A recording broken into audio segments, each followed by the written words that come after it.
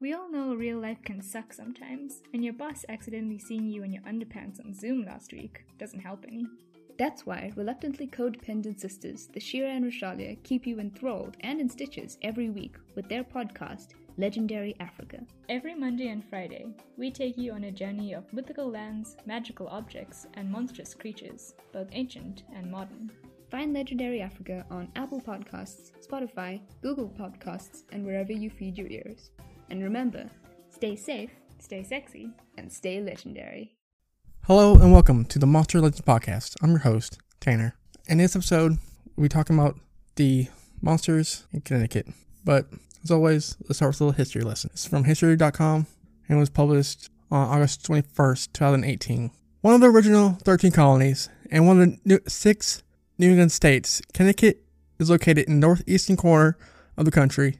Initially an agricultural community, by the mid-19th century, textile and machine manufacturing had become the dominant industries. The home of Eli Whitney and Samuel Colt, Connecticut was a leading manufacturer of guns and other arms. Today, Connecticut lies in the midst of the great urban industrial complex along the Atlantic coast, bordering Massachusetts to the north, Rhode Island to the east, Long Island south to the south, and New York to the west. Hartford, in the north central part of the state, is the capital.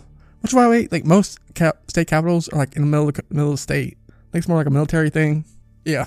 You notice that? The state is roughly rectangular in shape, with the panhandle extending to the southwest on the New York border. In area, it is the third smallest U.S. state, but it ranks among the most densely populated. The state's greatest east-west length is about 110 miles. Its maximum north-south extent is about 70 miles. Connecticut takes its name from an Algonquian word meaning land on the Long Tidal River. Nutmeg State, Constitution State, and Land of Stately Habits are all nicknames that have been applied to Connecticut. Connecticut became a state on January 9th, 1788. The capital is Hartford. It has a population of 3,574,097 people, according to a 2010 census. It is 5,544 square miles in area and size. It is nicknamed the Constitution State, Nutmeg State, Land of Stately Habits, and Provision State. The state motto is Qui Transtulit. I can't freaking say Latin. Qui transtulit sustenent. He who transplanted still sustains. The state tree is the white oak. The state flower is the mountain laurel. The state bird is the American robin. State bird. The Fundamental Orders was the first constitution to be adopted by the American colonies in 1639. It established the structure and boundaries of the newly formed government and ensured the rights of free men to elect their public officials. Principles that were later embraced with the U.S. Constitution. During a candlelit dispute that occurred when Sir Edmund Andros attempted to seize Connecticut's royal charter by order of King James II in 1687, the lights went out and the charter was whisked away to safety amid the chaos. Captain Joseph Wadsworth hid the charter inside a grand white oak tree, which became a symbol of freedom and later the official state tree. Benedict Arnold, whose name has become synonymous with the word traitor, as he expired with the British to turn over the post at West Point in exchange for money and a command in the British Army, was born in Norwich, Connecticut.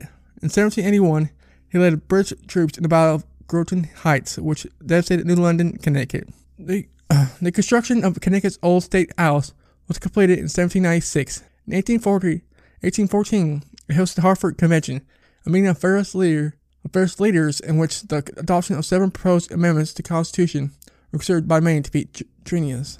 Connecticut and Rhode Island were the only 2 states that failed to ratify the 18th Amendment, which prohibited the manufacture, sale, or transportation of alcohol. Yeah, they'll get fucking booze, man. Stupid.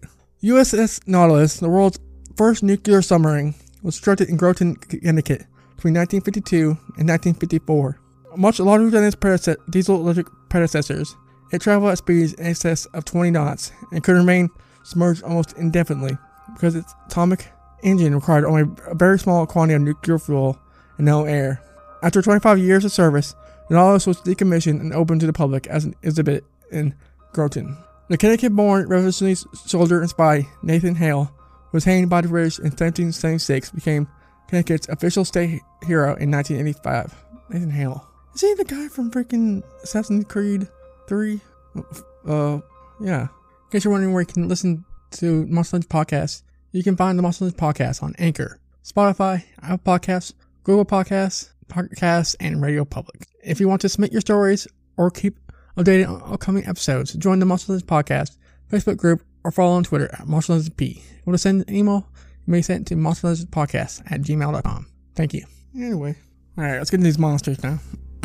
Again, this from damnconnecticut.com. It's by Ray Benici. It's published November 2015. It's titled Jewett City Vampires, Griswold. When people think of early New England, one of the many things that comes to mind are infamous witch trials of the late 17th century, of which Connecticut was quite an active participant, with more than 40 people tried as witches and at least 10 of them executed. As the action of those earlier indicates, during the dark times in our state's history, the belief in and fear of supernatural creatures was quite strong. Not only were witches a source of concern, so was the devil himself, evidenced by no less than 34 places in Connecticut named in his honor, as it were. This general sense of apprehension in regard to the supernatural was so deep-rooted and powerful that nearly 200 years after the last supposed witch was hanged, people were still paranoid and somewhat ignorant enough to believe that the states could be besieged by vampires. And in this fertile breeding ground of fear, in the year of 1854, where the renowned tale of Jewett City Vampires take place. Nadreka would not be published by Bram Stoker for another 40 years. The type of parasitic entities that Connecticut residents thought existed were not the banal romantic bloodsuckers of fiction, far from Count Vlad, Edward, or Lestat. The vampires in the mid-19th century were thought to be the undead, arising zombie-like from the grave to find nourishment in the blood of family members. In this particular case, the family was the Rays of Jewett City, who over the course of 9 years lost multiple family members to consumption, which is now known as tuberculosis. The first to die from the mysterious disease was 24-year-old son, Lamal, in 1845. Less than 4 years later, family patriarch Henry B. Ray was felled by the same disease. He was followed to the grave in the same manner by 26-year-old son, Alicia, only 2 years afterward. 3 short years later, in 1854, eldest son Henry became stricken with the now all too familiar symptoms. That is when the true panic set in. Now convinced that they were dealing with something well beyond normal disease, the family somehow decided that the untimely demise were being caused by the dead relatives arising from the grave during the night and turning to feast on the blood of the living. Something drastic needed to be done, and done quickly. According to newspaper accounts of the time, it was this pure intent of protecting the living that the decomposing bodies of Lamal and Alicia were dug up and burned immediately. Although it appears the body of Joseph Sr. was spared, it was believed that the necessary action did the trick. History does not record a specific date for Henry's demise, so it's thought that he survived his affliction. Interestingly, evidence was discovered in the 1990s that there may have been other earlier suspected vampires outside the very family. In neighboring Hopeville, 29 graves were unearthed in Omar's cemetery of the Walton family, who lived only 2 miles from the Race farm about 50 years earlier in the early 18th century. Upon archaeological examination, it was determined that one of the bodies, which had been decimated by consumption, had been dug up after it was buried. Had its head removed, was left of the skeleton face down, and its finger bones crossed over the chest. Other Walton family members had also evidently died from consumption. This is only speculation, but it seems as though the consumption started ravaging the Rays. Someone probably had recalled that a similar situation had befallen the Waltons decades before, taking cues from how the Waltons had stopped their vampiric epidemic. The same type of tried and true preventive action, i.e. kill the dead, may have been employed by the Rays. It seems as though there were other cases throughout New England where this kind of action had occurred, as chronicled in Michael E. Bell's Food for the Dead on Trail of New England's Vampires. It may seem extreme, and in retrospect, we know it wasn't necessary, but making extra sure dead stay dead made everyone feel better. That doesn't suck, right? And I found an article on these Jewett City Vampires. So it's pretty much the same thing as that one, but it goes on to say that the graves were found by 2 kids. Yeah, that one's from Weekend Weird by Greg Newark, July 16, 2016. Okay. In case you're wondering where you can listen to Monster Legends Podcast, you can find the Monster Legends Podcast on Anchor, Spotify, Apple Podcasts, Google Podcasts, and Radio Public. If you want to submit your stories or keep updated on upcoming episodes, join the Monster Legends Podcast Facebook group or follow on Twitter at Monster Legends P. If you want to send an email, you may send it to monsterlegendspodcast@gmail.com. Thank you. Go to the next one. This one's not really a monster, but it's like a apparently really big thing in Connecticut. Legend of the Leatherman. Hold on a sec. Alright, I'm back. Okay, the Leatherman. One of the most interesting pieces of Westchester County folklore is the living legend of the Leatherman. The true story of the Leatherman is still shrouded in mystery and controversy. However, even though we may never know the full story of this real person, numerous anecdotes and facts have been collected over the years, and new stories about him are still emerging now, having been kept part of the oral history by various families within his territory. There is even a recent book about the Leatherman, written by Dan DeLuca, that sheds some new light on the man. Though not purporting to be a full documentation of his life, the information contained on his site may clear up some of the questions that visitors to the War Pound Ridge Reservation may have about the Leatherman. In and around the time of the Civil War, around 1816, there were harmless and necessary wanderers roaming the countryside, usually looking for work on various farms or perhaps a meal or place in a barn for the night.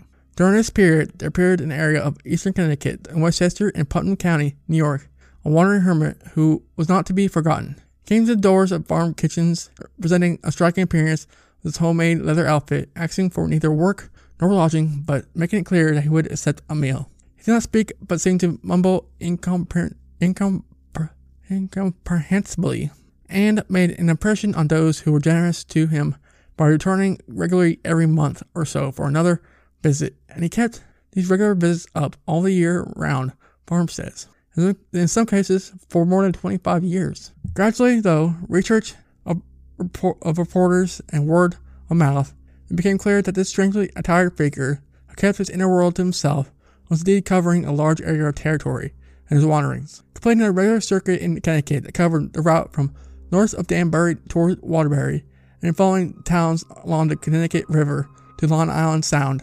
And then, starting west, largely tore around New Haven and Bridgeport as far as Newark, where he headed towards New York State by way of New Canaan and Wilton.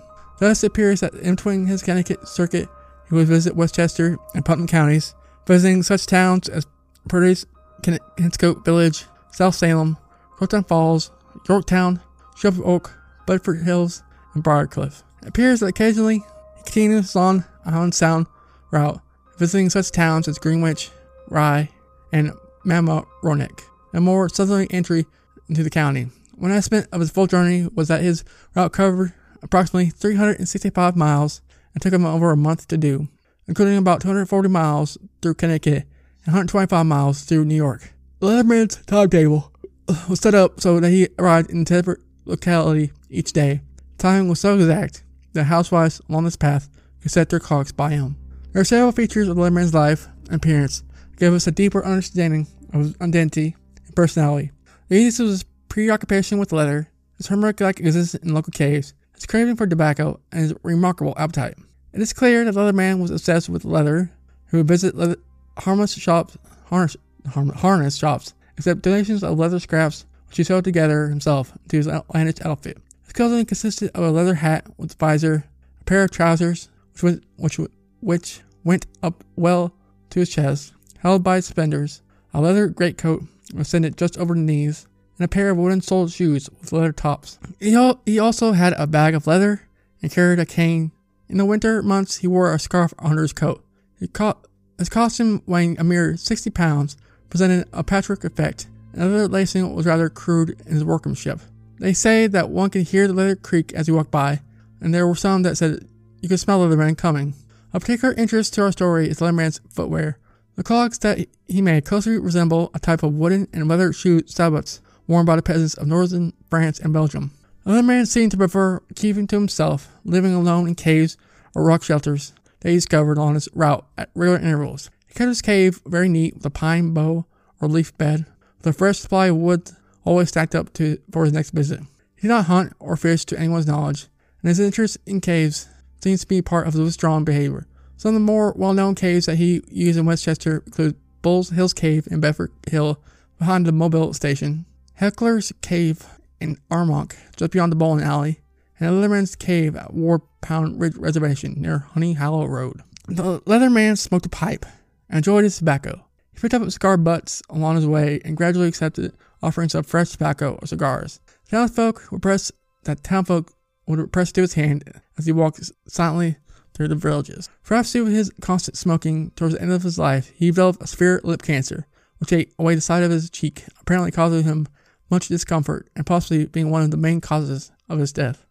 Leatherman was known to eat whole loaves of bread, boxes of crackers, all at one sitting, and loved his coffee, which is the only food he took for himself at his campsites. Several families mentioned that they looked so forward to the regular visits of Leatherman. The wives baked especially for his arrival, sometimes even giving him an extra loaf which he would put in his bag. Another important part of Leatherman's personality worth mentioning is that he never harmed a soul, and under his rather terrifying appearance was a harmless and gentle person. He is known to have lost his temper only a few times, shaking his cane and shouting at children who pelted him with rocks. An understandable response, however. What was it that drove this man on his lonely itinerary, and why was he so obsessed with leather? The answer to those questions may never be known, but a story did appear in a local paper, the Waterbury Daily American, that purported to be the true revelation of his identity. The story has never been verified and was even retracted by the very newspaper that published the claims not long afterwards. The disproven story is that the Leatherman was a Frenchman known as Jules Bourglet of the city of Lyon. Allegedly, when younger, the young man had a promising career in a leather factory and was engaged to the factory owner's daughter. Due to a severe oversight on his part, he either accidentally tipped over a lantern late one night and burnt the factory down, or another version said he made a serious error in the accounts which he kept, causing a big loss to the business. The story says he lost his job and was disowned by his fiance's father. Having lost all his hopes in life, he took a packet boat to America and became the Leatherman, doing penance for the rest of his life and following a sentence of torturous isolation and self-imposed physical hardship. It is a good tragic story, and has been part of the legend for a long time, but newspapers that made up the story retracted it multiple times after publication, and has been demonstrated to be false by several authorities, including Dan DeLuca's 2008 book about the Leatherman. Mr. DeLuca has said his best guess was that the Leatherman was of French-Canadian descent with possible Native American ancestry. The first point is purported by the Leatherman's documented travels as far as north as Montreal and Vermont in 1870 decade, as well as the French prayer book found in his possession upon his death. The second point is more of an educated guess, as various graves says he kept native herb and vegetable gardens. The Leatherman survived the blizzard of 88. By the end of winter of 1889, he was found dead in his cave on the Dell farm in Briarcliff. Because he was such a well-known personality, a coroner's inquest was held, during which some interesting facts were brought to light. These facts give a clue to his identity. The Leatherman's bag was examined at this inquest was found to contain leather working equipment such as scissors and awls, wedges, a small axe, and an extra axe head, and other equipment that made the sack unusually heavy, considering the Leatherman carried this burden as he walked. Of much interest is the fact that the bag contained a small prayer book, which was in French. This piece of information, combined with the French-style footwear, may allow us to conclude that the Leatherman may well have been a Frenchman or French-Canadian. The Frenchman is buried in Sparta Cemetery in Osny, New York. Heston incorrectly identifying him as Jules Bourglet of Lyon, France, was placed on his grave by local historical societies in 1953. For that, from 1889 to 1953, his only grave marker was a metal pipe, which may have been removed in the intervening years. Leatherman's grave site at Sparta Cemetery was exhumed in 2011 in an attempt to find and recreate his remains. No bones or evidence was found other than some nails, possibly coffin nails. The dirt and nails were relocated to another site at the cemetery, and a large headstone marked simply Leatherman was placed at the new site, placed in the 1953 stone marked with a name that was never his. Excavations were conducted in Leatherman's cave on the Ward Pound Ridge Reservation, and though no diagnostic artifacts were found that directly related to the Leatherman, the soil yielded a large quantity of grease that had penetrated quite deep into the cave floor, which was perhaps a vestige of Leatherman's cooking activities there. If you'd like to find out more about Leatherman, you can watch the Trailside Nature's Museum's documentation video at Ward Pound Ridge Reservation. Inquire about bringing a school or scout group for the museum's Leatherman's field trip. The museum staff can provide information by hiking to his cave. Leatherman's loose 10-kilometer trail run is held annually at the reservation, an opportunity to reflect upon the life of this most unusual man. In case you're wondering where you can listen to Monster Lunch Podcast, you can find the Monster Lunch Podcast on Anchor, Spotify, Apple Podcasts, Google Podcasts, Podcast and Radio Public. If you want to submit your stories or keep updated on upcoming episodes, join the Monster Legends Podcast Facebook group or follow on Twitter at MonsterLegendsP. If you want to send an email, you may send it to monsterlegendspodcast@gmail.com. Thank you. Okay, this is a story article from Hartford Courant by Peter Matika. Hope you say your name right. Published August 21st, 2014. A mysterious creature that once haunted Glastonbury. It was a creature that let out blood-curdling yells at night. It was described as witnesses who saw it as a large dog with a cat-like face. Small dogs disappeared or were found mutilated along with goats and sheep. And so the legend of the Glastonbury Clawwalkus began. It was in the middle of a cold, snowy winter in 1939 when Hartford Courant ran a story of a hunting party that went into the wilds of Glastonbury in search of the creature. It was a headline writer's dream, as the newspaper's front page read, "Guffaws of Glastonbury, Glackawas Creek, gloomy gang of gunners." The search party turned up nothing. The Glackawas was still loose in the snow-covered hills of Glastonbury Tuesday night. Victor of the wilds of the best huntsmen in these parts. Read January 18th article. Until they're sure, the scientific term of Clawwalkus will be used. Name comes from Glastonbury and its habitat, and from wacky to describe the way everyone feels about the whole thing. The ending makes it sound Latin and authentic. The Courant printed a map showing the story, the area of the three big Glackawas hunts, and pinpointing bits of Glackwakina areas where dogs and other domestic animals killed or mauled. Areas Glackwalkus heard howling. Areas where Glackawas was seen and dogs chased something locations. The sightings and hunts were confined to the wilderness portion of southern and eastern parts of town. Some believe the creature was a mountain lion that escaped from Manchester, Vermont Zoo after the Great Hurricane of 1938. Because the animal is out of its native habitat, the animal is probably restless, Warden Charles Alhouse said. It might move on and port some distance away in a short time. However, it will probably stay around as long as there is enough rabbits to meet the needs of mountain lion's appetite. Others thought the creature may be a lynx. "I never saw a Glackwalkus," said a New Britain policeman in a January 23rd article. "But I'll bet this animal over there in Glastonbury isn't one. I bet it's a lynx. 4 years ago, there were 2 lynxes off here in the Pinnacle Mountains. They were mates, and nobody caught or killed them. You have a whole family around these parts by now." The lone hunter to see the creature was Hartfordite William F. Bonbolour? I don't know. Anyway, in the wilderness near Diamond Lake, when a beautiful black creature, about 3 feet long, with tail 2 feet long, leaped out of the scrubwood in front of them. Wildfire brought up his shotgun and cut loose with the right barrel, according to the Courant article. The 12-gauge charge bit into a rotten tree stump as the Starcat began zigzagging throughout the underbrush. A second shot misfired as the cat kicked back sprays of snow as it fled into a stretch of green cedars. But once a legend is born, it was hard to resist the pull of myth. There was a community dance called the Clawwalkus Ball. An article ran about the children making a Glackawas man in the snow. Hunting clubs made Glackawas targets for members to shoot. Even local poets were inspired. The Glastonbury lion, or wildcat, where is he? Perhaps it's some poor tabby, now hiding in a tree. But if it's the great safari, its big game could not stalk. Through wood and open landscape, it had a lovely walk. The fever began to die down when a large brown dog was killed in July by hunters. The headline from July 7th, 1939 read, "Mysterious Glackawas is no more. The dog was taken in the baited bear trap, shot and buried in an unmarked grave. In a few days, the beast was caught and a bullet ended its suffering," read the article. A few persons witnessed the incident and they decided to bury the animal and say no more about it. There. You don't see anything. After that, Glackwalkus was seen no more, and one by one, read a 1958 article marking the 20th anniversary. Glackawas men admitted the dog probably was a terrible monster. Well, maybe, perhaps. So others waited until Milltown farmers one night reported seeing a strange beast passing through that they said must have been him. The bottom line, the legend of the Glackwalkus sold in newspapers and brought some excitement to Sleepy Town during a long winter. It revealed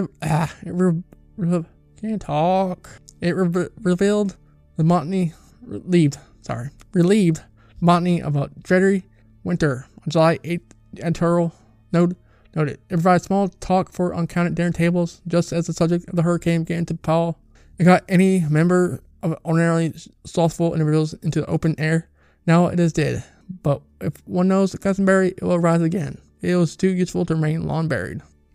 Here's more on the Glawalkus from the Cryptid Wiki. The Glawalkus is a creature seen in Glastonbury, Connecticut, and Fizzleburg, Massachusetts. And it's in the jurisdiction of lumberjacks. In the latter incident, it's reported to have attacked livestock.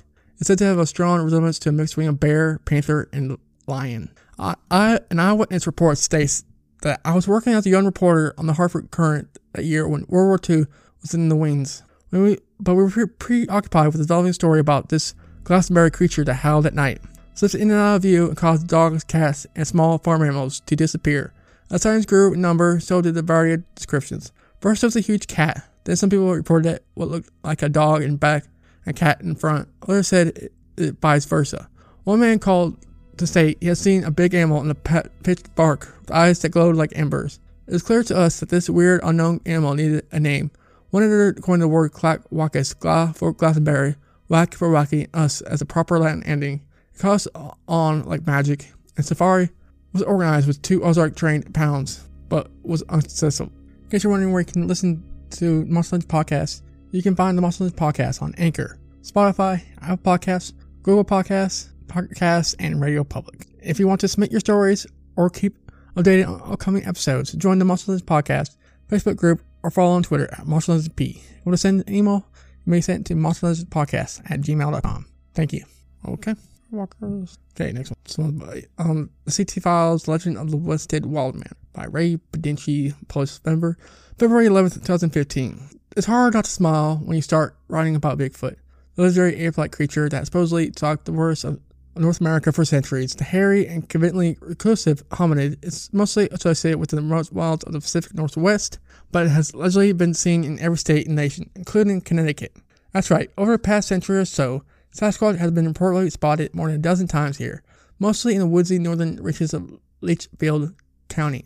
Although there has never been exceptions, one 1953 encounter with a small 7-foot tall creature covered in dark brown hair, the primate's face and arms down its knees was reported in the White Hills region of Selton.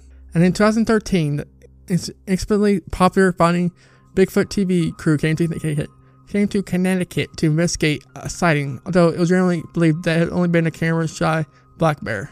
In that vein, our favorite unofficial Bigfoot-like legend is that of the Woodstead Wildman, which terrorized locals on 2 separate occasions, almost 80 years apart, if you believe the stories. The tale starts on August 27th, 1895, when the Woodstead Evening Citizen ran a story which also ran the next day in its sister publication, the Woodstead Herald, claiming that large man, stark naked and covered with hair all over his body, ran out of a clump of bushes. It was witnessed by town selectman Riley Smith, who was picking out blueberries in the area of Colebrook with his faithful bulldog Ned when the encounter occurred. Something had spooked the hound, causing it to whimper and come crawling with the tail between his legs. Moments later, the wild man emerged, cried out, and scrambled off at lightning speed. Both Smith and Ned were paralyzed with fear. A few weeks later, the Herald ran a following-up story in which Smith described as a man who talks but little and of undoubted pluck and nerve. His word is first class, provided more details about the wild man, describing it as a wild, hairy man in the woods, 6 foot in height. He added the man's hair was black and hung down along his shoulders, and that his body was thick, covered with black hair. The man was remarkably agile, and to all appearance was a muscular, brawny man, a man against whom any ordinary man would stand little chance. Over the next few weeks, the wild man apparently continued to run amok, generating sensational paper-selling headlines, and both the Herald and the Citizen. A local man named George Hawkins reportedly saw the wild man stealing 2 chickens from his henhouse.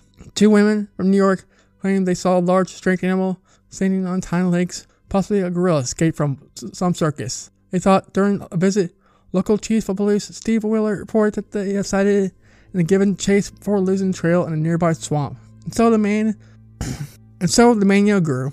One witness, Jim Madra, even boasted that he had snapped a picture of the mysterious man-beast. Unfortunately, the photograph showed a normal man who, although had prodigious shock of hair, was otherwise not particularly hirsute. When questioned, Madra explained that the camera had been so startled by the wild man that it couldn't see straight. Word of the wild man spread, and soon reporters from across the region were descending upon Woodstead in hope of getting a glimpse. Eventually, a reward was offered by for the wild man's capture. A search party more than 100 men strong and well armed was organized and dispatched. Despite a thorough search, Willie Wildman was apparently a step ahead, managing to elude capture. At one point, the Hartford Sunday Globe speculated that the wild man may have been an escaped mental patient named Arthur Beckwith. Beckwith had completely freed himself from local asylums to wander the countryside au naturel and live off the land, never harming anyone but causing a bit of ruckus. Like so much of the wild man's tale, this was never confirmed. A science lesson over his ensuing weeks, reporters left and the wild man buzz slowly fizzed. The story was chronicled in the West End Wild Man and Other Tales in a 1929 tome by Frank Wentworth. But as the decades passed, so did the wild man from the public consciousness for a while anyway. In July 1972, the wild man allegedly reappeared after nearly 8 decades. The Hartford Courant reported that 2 young men observed a strange man-like creature on Winchester Road near Crystal Lake Reservoir. They claimed to have seen at a distance an over hominid about 8 feet tall and covered with hair that eventually disappeared into the woods. When suggested that they may have seen a large bear, they replied it was no bear. 2 years later, in September 1974, the wild man was seen again, this time by 2 couples parked at night by Rug Brick Reservoir. They told the police they were terrified by witnessing a 6-foot, 300-pound creature covered with dark-colored hair in the moonlight. It had fled immediately, and subsequent search failed to turn up any evidence. Since then, there have been no official sightings of the Wednesday wild man. Of course, like all good legends, there doesn't seem to be a preponderance of actual facts or evidence to bolster the wild man's existence. Many of those who had researched the story tend to think that the original sightings by Riley Smith might have been greatly embellished or flat out manufactured by the editor of the original Wednesday newspaper to spur sales during a slow news cycle, and then was banned by too mystic proportions by public panic and subsequent misidentification of bears and other more mundane woodland fauna. In other words, no one let the truth get in the way of a good and wild story. In case you're wondering where you can listen to Monster Legends Podcast, you can find the Monster Legends Podcast on Anchor, Spotify, Apple Podcasts, Google Podcasts, Pocket Casts, and Radio Public. If you want to submit your stories or keep updated on upcoming episodes, join the Monster Legends Podcast Facebook group or follow on Twitter at Monster Legends P. If you want to send an email, you may send it to monsterlegendspodcast@gmail.com. Thank you. This one's the little thing about the Makawesigu from nativelegendz.org. Maskawa, these are pronouns referring to the race of little people, singular forms referring to one such creature as are Makawis, pronunciation from the Mohegan Pequot tribes, but usually Musqueam are the little people of the Mohegan and Pequot tribes. They can be dangerous if they are disrespected, but are generally benevolent nature spirits. Makawesigu are traditionally described as knee height, around 2 feet tall. The name Musqueam derives from the Mohegan Pequot word for the whippoorwill bird, which they are associated. Musqueam are said to be carved symbols on rocks and have magical powers, including the ability to make themselves invisible. The leader of Musqueam, Granny Squat, is a powerful magician married to the cultural hero Masuwa. And it's a story of the little people of Musqueam, little people. Okay. The rocks of Mohegan Hill are the homes of the Makiasu, or little people. After nightfall, the call of this whippoorwill signals their arrival. They are good spirits. The Mohegans know they must be treated with respect. According to tradition, it is important to leave baskets of food such as corn, cakes, and berries, or even meats in the woods for them. Wearing muskin flowers or shoes, they gather the gifts at night. In fact, Musqueam means whippoorwill muskin. They have their own rules of etiquette. Those who see the little people should not directly look at them. They think it's rude. If they catch you staring, they might point a finger at you, bring you to the ground while they take you or blinds. Another rule is don't speak of them in the summer when they are most active. But in return for kindness, they taught the people how to grow corn and use healing plants. They keep the earth well and grant favors for those who honor their ways. When the English settlers came and disrupted the traditional way of Mohegan life, many forgot to help the Makiawaska. As a result, many Mohegans and Musqueam fell ill. At this time of bad spirits, there lived a medicine woman. One night, during a terrible storm, she heard a whippoorwill. When she looked outside, the bird wasn't to be found, but a small boy stood in the rain on her doorstep. It turned out he was a grown Musqueam named Wiegand, who told her to come help someone who was sick. Though the storm was fierce, he led her through the woods a long way. Suddenly, the storm seemed to stop. As it began to descend into the ground, there were in the realm of the little people, Wiegand led her to a beehive-shaped chamber of rocks. Inside, a very old woman lay in bed, very ill. The Musqueam told the medicine woman this was Granny Squanant, who must be made well.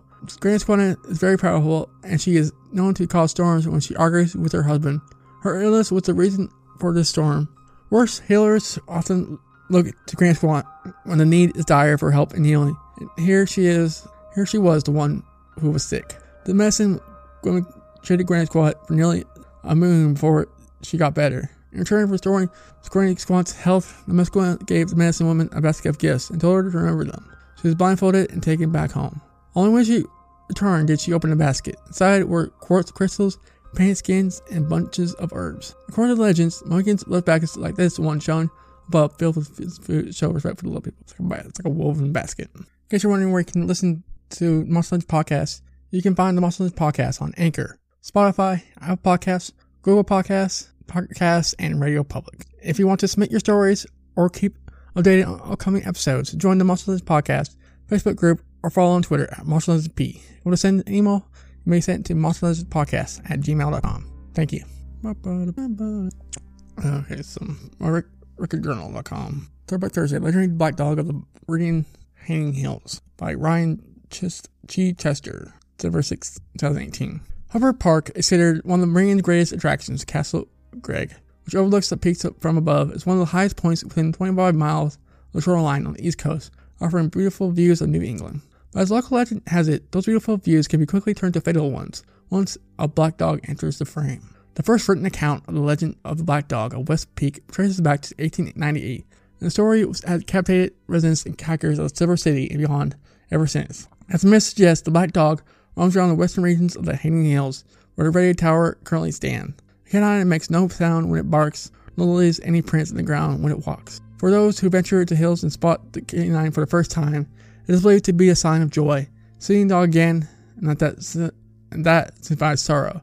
A third sighting means death. A story of the Black Dog was described in chilling detail in 1898 article in the Connecticut Quarterly, authored by W.H.C. Pynchon.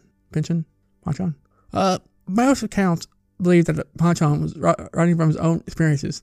By reading a record story from 1949 suggests that Pynchon could have been retelling a story based on the experience of a mysterious unnamed man with the initials F.S.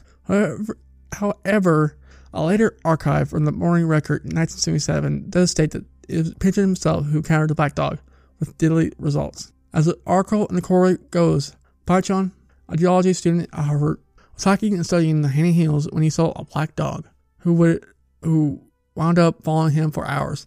Pynchon describes the dog as a short-haired black dog of moderate size, with nothing particularly noticeable in its actual appearance. Dog appearance events that followed were: Pynchon called the dogs, leaving behind no footprints nor kick of any dust on what was a dry summer day. A dog mysteriously disappeared. Pynchon explained the experience to his friend Herbert Marshall of the U.S. Geological Society, who informed Pynchon of the local myth.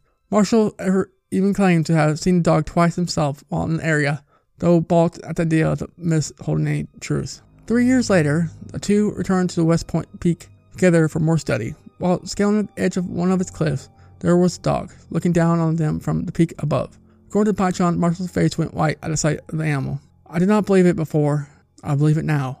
This is the third time," Marshall said to Pynchon, before a grot gave out at his feet. Marshall let out a cry forward, tumbling to his death. It was the third time he saw a dog. For Pynchon, it was his second.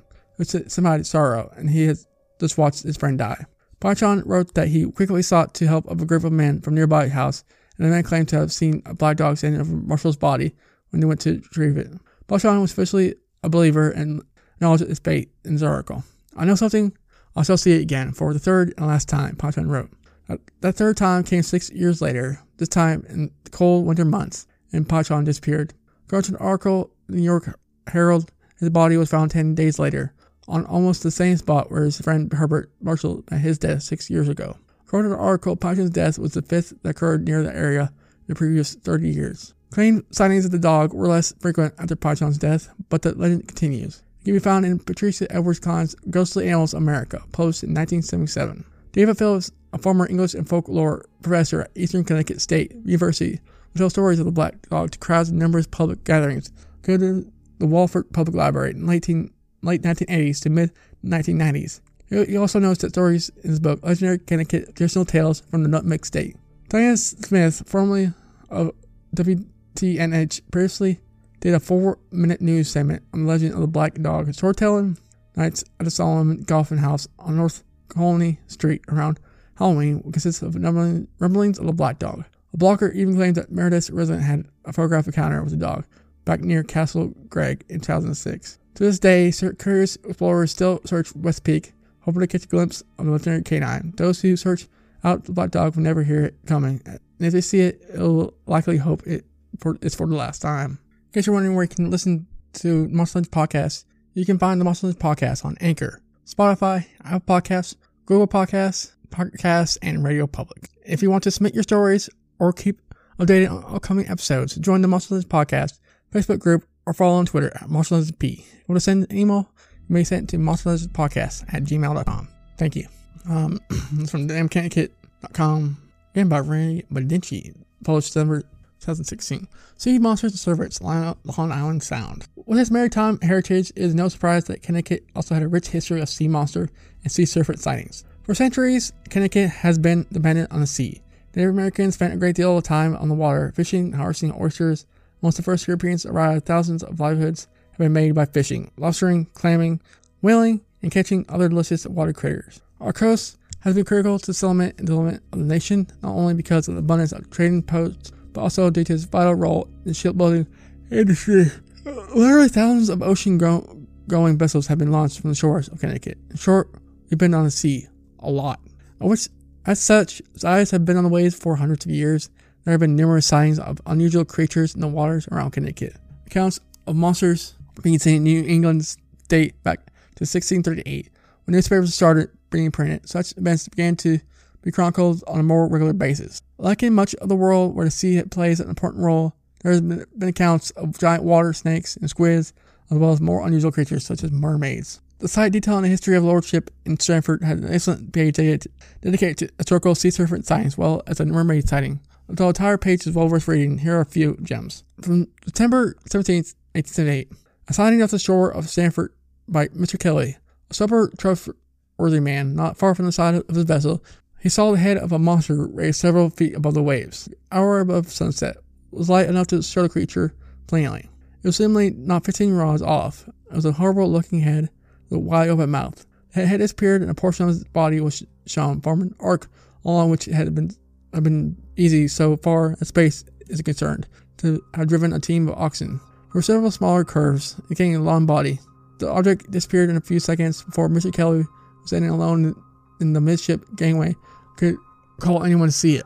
It describes the body as being as large, round as that of a big horse. July 18th, 1895. The first-person narrative of Captain Obadiah Donaldson, whose crew literally fought off a 60-foot wide octopus, 100-foot long arms after accidentally crashing into it. He was in a deep sleep, and the snores could be heard quite a way off. But I was too late. The boat struck him amidships. He woke in a jiffy. At first, he thought we were, but he rubbed his eyes and identified us as enemies. Though heaven, no, I had no wish to find him. He darted at us, kicking up the sea. One of his long arms came aboard and seized the forward stem windlass. He wound his arm around it, thinking, I suppose, that it was a sailor. Mate, with its great presence of mind, startled the Wallace, and in less than time it takes to tell it, a couple of 100 feet of the arms was rounded, and we had to fish a prisoner, but we caught a tar. He began to pull at the boat. I wasn't afraid he meant to sink it, and eat us at his leisure. The vessel rocked, and I thought we capsized every minute. I talked to Frank Taylor, the boatswain, to cut off the arms. He did so with a meat chopper.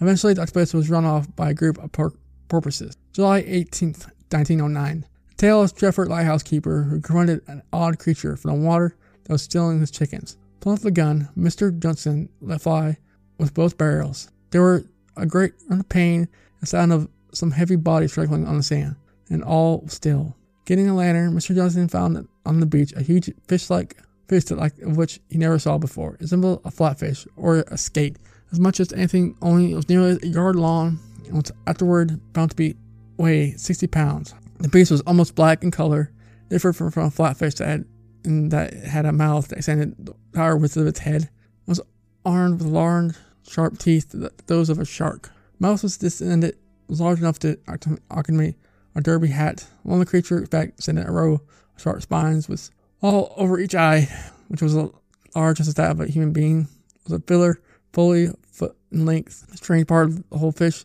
was runs on the other side of two flippers, identically like those of a turtle. What the fuck is that?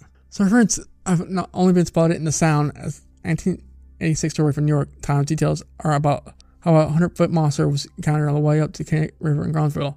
From the story, out of the froth rose a big black head, as large as a flour barrel, and with eyes as big as small plates. The head kept rising higher and higher until 7 feet of the neck appeared. Men did not make a thorough examination, but they felt sure that the sea serpent must have been a clear 100 feet long. Arco goes on to say that despite many people coming out to see the creature was not seen again. Sometimes it wasn't always a pitched battle between man and beast, as witnessed in this July 3rd, 1881 article from the Times, when a yacht with a party of New London gentlemen came across a veritable sea serpent between Montauk and Block Island, who, as the yacht passed, he raised his head and took a survey of the surroundings. He was the color of gulfweed, malted with black spots, and was about 40 feet long. Apparently, the creature was out for a pleasure cruise like gentlemen aboard the ship. Obviously, many of these sea serpents are reported to fall under the category of fictional fish stories, while others are most likely exaggerated descriptions of encounters with genuine out-of-place denizens of the ocean, such as oarfish or manatees. Of course, there's always a chance that a few stories are genuine. The ocean is the big place, of which we haven't even explored a fraction yet. Without any physical evidence, these reports will just remain stories. Although sea serpents science have declined drastically over the last century, unusual things are still seen from time to time. In October 2008, an unidentified creature was washed up on the New London beach, which drew a lot of monster speculation because it was essentially identified as a badly decomposed raccoon. Sadly, we have no particular monster associated with the state, say like Nessie or Champ, although we've heard tales about Trampy, a serious creature that haunts the Trap Falls Reservoir in Shelton. And by have heard tales, you mean have tried to fabricate our own urban legend to no success. Still, we continue to hear stories of sea monsters and other freakish water creatures. Connecticut no longer has access to the coast, which won't be for a very long time. Despite countless hours learning about Connecticut beaches, as well as the occasional trip out on the Sound, we have yet to see any fierce sea beasties. If you go, the Connecticut coast and Long Island Sound are pretty much open to everybody. Set south from anywhere in the state, and eventually you'll hit the water. If you ever see any sea serpent or monsters frolicking around the Sound, please let us know. Like always, we will post any pictures of unusual creatures spotted near our shores. It's an article by Natalie Cullen, March 24th, 2018. Few people know the frightening history of the giant river serpent in Connecticut. Tales of monsters living submerged underneath the Earth's waters are nothing new. The Loch Ness Monster is probably the most notorious aquatic legend around. But did you know that the river serpent have been sighted quite a few times right here in Connecticut? The first recorded sightings of the Connecticut River Monster was documented in the New York Times in 1886. According to the publication, 2 men encountered the beast while in a small boat near Cromwell. The men reported that a sea serpent over 100 feet long hit their boats and threw them into the air. Unfortunately, they landed in the boat and were unable to safely return to the shore. In 1994, a sea serpent was again spotted near a bridge across the river. In an article in the Boston Herald, the monster was described as being a giant snake that was black with white stripes on its underside that rose out of the water 6 feet. There have been other sightings of the frightening river serpent since 1894, but the encounters were not as close as the two previously described. Some people say it is all a big hoax, while others believe that anything is possible. Some residents think that the river serpent may have been its home in the whole river tunnel underneath our capital city, Hartford. If that's the case, who knows when the river might reappear on the river for all to see. Did you know about the river monster that has been sighted in the Connecticut River? Do you believe it's real or just a bunch of hogwash? Let us know your thoughts in the comment section. In case you're wondering where you can listen to Monster Legends Podcast, you can find the Monster Legends Podcast on Anchor, Spotify, Apple Podcasts, Google Podcasts, and Radio Public. If you want to submit your stories or keep updated on upcoming episodes, join the Monster Legends Podcast Facebook group or follow on Twitter at Monster Legends P. If you want to send an email, you may send it to monsterlegendspodcast@gmail.com. Thank you. Okay, this one's like the probably like most famous monster of Connecticut, I would say. The Melonheads from the New England Historical Society. The Melonheads of Connecticut. Every New England town claims a ghost, and many have a witch in their past. But the Melonheads belong to only a handful of places in southwestern Connecticut. Melonheads live on the outskirts of town on heavily wooded country roads known as Melonhead Roads. Silent Hill Road, for example, is Mifflin Hills Melonhead Road. Sawmill City Road is Tilton's. The Melonheads also supposedly live on the outskirts of Monroe, Stratford, Seymour, Weston, Easton, Oxford, Southbury, Fairfield, New Haven, and Trumbull. They look like small humanoids with oversized heads, and they rarely come out from hiding. They survive by eating small animals, stray cats, and human flesh, usually the flesh of teenagers. And for runaway teens or hikers who disappear, the Melonheads serve as a convenient explanation. Stories about deformed country people who keep to themselves go back at least a century to Europe. For example, a large family of Melonheads supposedly once lived in Bavaria, Germany in the mid-19th century. An inbred family of Melonheads, known as Wheelheads, were said to live outside Roxbury, England, around 1900. According to another theory, the term Melonhead may stem from Melungeon, which describes a mixed race people of Appalachia. They had an ancestry of European outcasts, freed slaves, and Native Americans, and they kept to themselves. Melonhead stories surfaced in Connecticut around after World War II, a time when people moved away from cities into suburbs. They probably reflect the New York urbanites' prejudice and fear of isolated rural folk. But how did the Melonheads end up in Connecticut? One theory claims they came from a family accused of witchcraft and banished into the wilderness, where they survived and inbred. Through centuries of inbreeding, they mutated into Melonheads. According to another theory, the Melonheads escaped from Bayfield Hills Hospital, a now abandoned mental institution, or Garner Correctional Institute, which specializes in inmates with mental health problems. Both are in Newton, Connecticut. A variation on that theme has the Melonheads escaping from an untamed mental institution in the 1960s. Building supposedly burned. Some of the inmates escaped and turned to cannibalism, which caused their heads to swell. Similar Melonhead stories also surfaced in Ohio and Michigan. An evil Dr. Crow supposedly conducted experiments on orphans in Kirtland, Ohio, once parts of Connecticut. These children escaped, burned down the orphanage, and retreated into the woods. I heard about that story, I think. In Michigan, the Melonheads were children with androcephalus, abused in an insane asylum in Ottawa County, eventually released into the woods. Blue Granada. According to legend, back in the 1980s, a group of girls from Northern Dame High School in Fairfield decided to drive around after a Friday night football game. Piled into a Blue Granada and ended up on Velvet Street in Trumbull. They looked for Melonheads. The girls parked their car, leaving the headlights on, and ventured into the woods. After they walked a couple of hundred feet, they heard the car door slam. The engine started, and the car headed towards them. You can see the Melonheads inside, the size of children.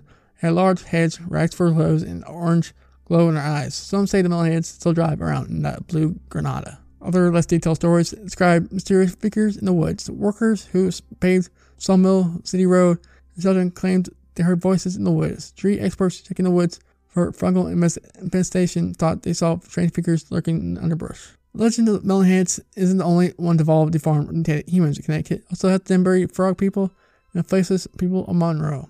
Want to look for them yourself? Below is the list of Melonhead roads in South Connecticut. Emmons Road in Oxford, Velvet Street in Trumbull, and Monroe Road between Joshua Road in Trumbull and Judd Road in Monroe near the eastern border. Silent Hill Road in Milford. Roads around Lake Michigan and Lake Mohegan in Fairfield. Region Road in New Haven. Jeremy Swamp Road in Southbury. Past roads in around Roosevelt Forest in Stratford. What is Danbury Frog people about? It's Urban Legends fandom. The Danbury Frog people are a family of strange humanoids rumored to live in Danbury, Connecticut. The Fairfield County Weekly ran a short mention of the Frog people in 1998, placed them in nearby Bethel. The Frog people were described as possessing large lemon-shaped heads with eyeballs on the sides, thin, crusty lips, and a wide mouth, and sunken noses and slit nostrils. They have patchy hair that sit upon their abnormally large heads, and their bodies are thin and gangly. There are several explanations as to what the creatures could be. Theories include extraterrestrials, a pygmy human subspecies. Most of these accounts from Connecticut native Mayor Brian Hines. The summer from my junior year of high school, a friend's mother was running a version of Meals on Wheels at a local church. I volunteered to help. Two friends and I would go around Danbury door to door to give out lunches to unfortunates. In one of my houses were the Frog people. I share a family name I can't remember. They wouldn't come to the door. We were told to knock on the door and then leave the food there. Being mischievous kids, we would hide and wait. I never got awesome views, but the door would crack open and a hand would come out. It was snatch food. A year later, I'm at my local grocery store around 11 a.m. With the same two friends, we were walking down the canned foods aisle, and there was a far person. He had penny loafers and a short-sleeved dress shirt tucked into khaki pants. He's going through suits and gas. He turned and saw us. I tell you what, it was not as horrific as described. His head was lemon-shaped. He had a bad, lazy eye. His face was sort of stretched. His eyes and nose looked far apart. Down syndrome? He had sores on his very thin lips. He really did not have a very foggy appearance, however. He had a normal head of hair. I'll go say it was even sort of nice, parted on the side. He had a bobble head of sort of appearance and was very gangly. The girl came around the corner, blonde hair, pretty well groomed, and added to the creepiness of it. If you saw them from behind, they would look totally normal, but if you turn one around, it's a monster. I know it sounds mean, but they did look like two frogs. They darted away and quickly made their way out of the aisle. One of the most common legends about the frog people is that they do not take kindly to outsiders. Okay, the spaces people I'm not talking about. Faceless people. It hurts. What the hell is that? In the tiny town of Monroe, this is from NoFaceFandom.com. In the tiny town of Monroe in Fayetteville County, Connecticut, called by the locals the House of the Faceless People, legend has it that a group of unfortunates live in this old barn with one caretaker who's never seen living or enduring it. Presumably, the caretaker goes out only at midnight with his charges so they can at least get some fresh air. The sunlight is not favorable to those individuals who have no face, have no eyes, nose, or ears. It's a mouth outlined with pale lips and bony hands grasping around constantly and trying to find their way in the world.